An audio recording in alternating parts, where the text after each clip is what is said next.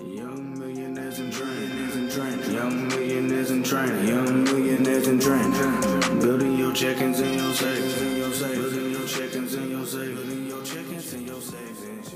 Right, I wanted to come and check in with you all a little bit, drop a quick little bonus episode actually on some information I think you would need kind of before we go into our next step on our 9 steps to, becoming financial and getting you up to financial speed. So, what I wanted to talk about in this episode was how to break down your bank accounts or how many bank accounts to have. Now, granted, this is, I'm going to call it a really, really loose template for how to do that, just because everybody's life is so different. So it's hard to cover every single facet and every single way for how to have bank accounts. So this is kind of a basic template that I like people to use just to get them started. And then over time, you kind of figure out how it will work in reference to your particular life and your particular family budget, and all those different kind of things. So what we have here is I'm going to talk about it from a direction of if you're single and from a direction of if you are in a relationship or in a couple where you all are sharing money. So if you're single, you want to have one spending account. Okay. The spending account, these are going to be but money that you a lot for you to spend on whatever you want to. It doesn't matter what you want to spend it on. You can spend it on. If you want to go to Starbucks 115 times each day, that's fine. But you have to understand, once that money is gone, that money is gone. One of the few things that people don't necessarily understand, people can grasp the concept of how much money they have, but they don't understand how long it has to last. For instance, if you get a $1,400 check and you get paid every 2 weeks, you can't spend more than $100 a day. Once you go over $100 a day, you're going to run out of money before you would get to that other, to the end, to the next paycheck. So living paycheck to paycheck, or as you all heard me refer to before, paycheck or a day or two before paycheck. So because of that, it's important to understand how long your money has to last for. So when you're creating this spending account, you want to make sure that you're looking at it from the standpoint of, okay, how long does this spending money have to last me? And I can only spend it in relation to how it has to last me. So if your budget is $100 and it has to last you for 2 weeks, then hey, that's just what it is. Now, with that being said, kind of moving on to the next account here, you're looking at your bill account. So your bill account, that's there. So this is where that's going to get very tricky on what counts as a quote unquote bill. And it's really not tricky. The reason I say tricky because sometimes I have to kind of debate with people on, well, that's not a bill. For instance, the amount of gas that you're spending every 2 weeks to go back and forth to work if you're not working remotely, that's a bill. You already have a pretty good, indication of how much you spend on gas. Many of you, I know my car, but this is the way that you figure out those bills. So you get those things. How much are you spending on lunch each day? Look at that as a bill. How much are you spending on everything? Take the time to actually be intentional and look at what you're spending and how much you're spending on it. And that helps you to decide how much you need to be putting into this bill account. As also is going to help you kind of decide probably some places you need to cut. But you're looking at, your rent or your mortgage, your car payments, all these different things.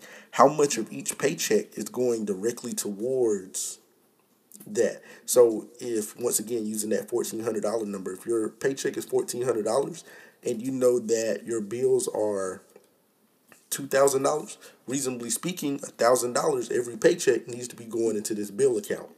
Okay, so you kind of automatically doing it instead of commingling your money.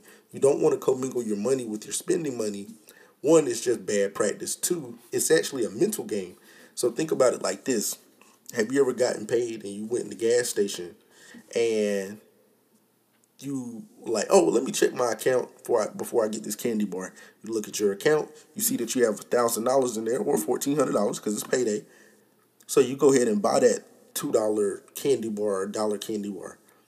However, let's say that you know that has to come out of your spending account. You log in there and you see that you only have $17 left.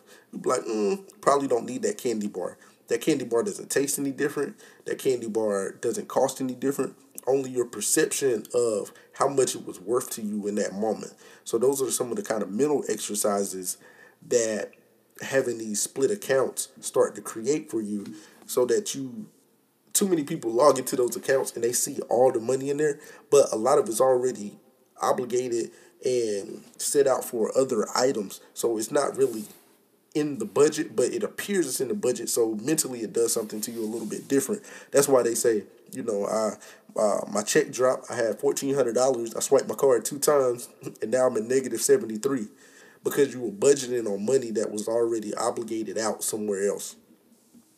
So next type of account that you want to have is that savings account. So you want to have that good savings account. In the next episode after this, we're actually going to talk about building that emergency fund and building that logical emergency fund. This is when that savings account comes in. You're keeping that emergency fund in there. That's the only thing that you're keeping in there. It's not for you to, transfer from your savings to your checking, back to your checking, back to the savings, or whatever it is that people be doing when they be borrowing money from themselves with bad credit. That's not what that's for. That's going to be solely for your emergency fund.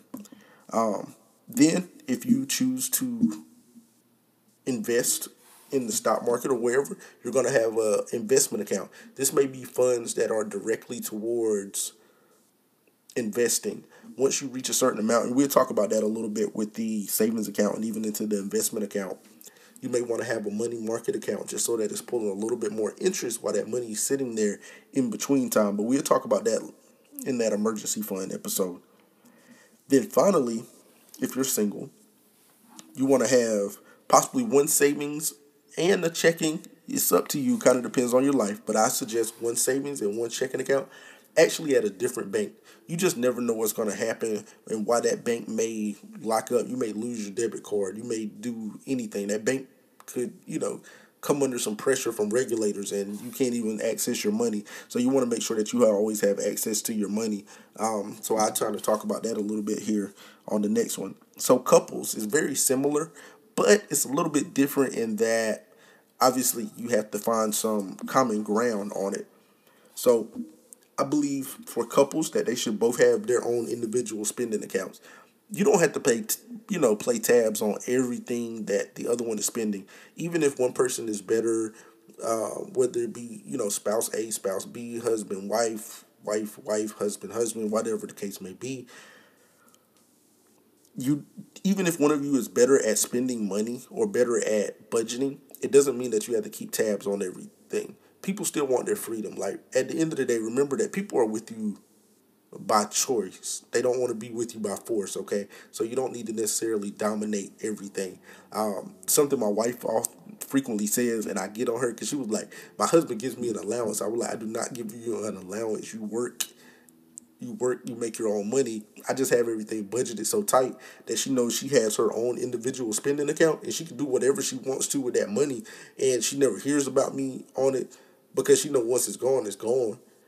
Obviously she needs something. I try to keep her spoiled. But at the end of the day, once that money is gone, it's gone. But it gives you that freedom because you're not constantly worried about what you want to pay. You look in your account, it says $300 there. If you want to go below the $300, that's fine. But that's all that's going to be there. So the next one that actually takes us there, similarly to the single person in the couple, you want to have a joint bill account. So if you all can agree to pay bills jointly, we will actually have a segment on relationships and how to deal with money in relationships at some point. As soon as we get through all these basic ones, I really want to set some of these basic principles and basic foundations of finance, and then we're going to get into some kind of the juicy stuff, or some of the juicy stuff, should I say. So on this one, you do want to have a joint bill account so that you all are able to pay those bills together. If you're both contributing to it, whether you're going 50-50, and yes, we're going to have that. Should it be 50-50 with men and women and husband and wives, or whatever the case, should it be one spouse? We're going to have that conversation because that's a conversation near and dear to my heart. So you have those joint bills if you're both contributing to it. You want to make sure that you both have access to it, and you both understand this is for bills only. This isn't, hey, I'm out, I needed to spend this. We have an emergency fund for that. And if it's truly an emergency, then you should be able to have a conversation with it in reference to those things. This is why a lot of my practices are about being more proactive and less reactive. A lot of reaction is what causes the issue, okay? So next, you also want to have that joint savings account. So if you have that emergency fund for the family, you have that joint savings. You can still have individual savings as well. Because there may be times when, say you want to surprise the other one or you want to do something, you may want to have that savings account so that you can surprise them without them necessarily knowing that, you're trying to surprise them. I actually talked about early on in my wife and I's relationship, we actually were commingling money even prior to us being married. And I had to find a way to siphon off money to even buy her engagement ring. I went in there with a pocket full of fives, ones, and different things just so I could buy her engagement ring. Because that was the only way that I could siphon off money without her noticing, just because of the way that it was. So over time, I found out that having that separation, not because you're trying to hide anything, but like you said, sometimes you just want to surprise the other spouse. So like you can still have those individual ones. You want to have some individual investment accounts. So, one of the other things we're going to talk about in that 50-50, also when we talk about co-signing, also talk about relationships. I don't really believe in co-signing really in any form, even in relationships. Not that you can't, just in a perfect world, you shouldn't have to. You should be able to base everything off of one spouse, because if something happens to one spouse, you want to make sure that the other spouse is still able to take care of everything, or vice versa. Or even, not even from a non-trust standpoint, but at the end of the day, and we'll touch on this again, at the end of the day, let's say that world starts going crazy, everything starts going downhill, you can always trash one person's credit and then use the other one to kind of piggyback on and pull it back up, instead of both of you all kind of just being down and in the dump. So for that reason, you want to have those individual investments. So as you're trying to apply for things and use those numbers, you're able to use investments that are just in that person's name towards whatever it is that you're attempting to get. With that being said, you can still have joint investments. Some of your larger investments, like if you all are getting into rental properties or things, you may want to use that. But even that, I would somewhat actually kind of prefer you do it under a business, but you both can own that business and own those business assets jointly. So you still want to have your joint investment accounts. A joint checking account at another bank, okay? Joint savings, joint checking, similarly to that other one, at a separate bank. Because once again, I give you a quick little example because I'm always super transparent with you all. My wife and I, over time, just learning experience. So now we always get our taxes done professionally. But previously, we would do them ourselves. A lot of times it was her that would do the taxes.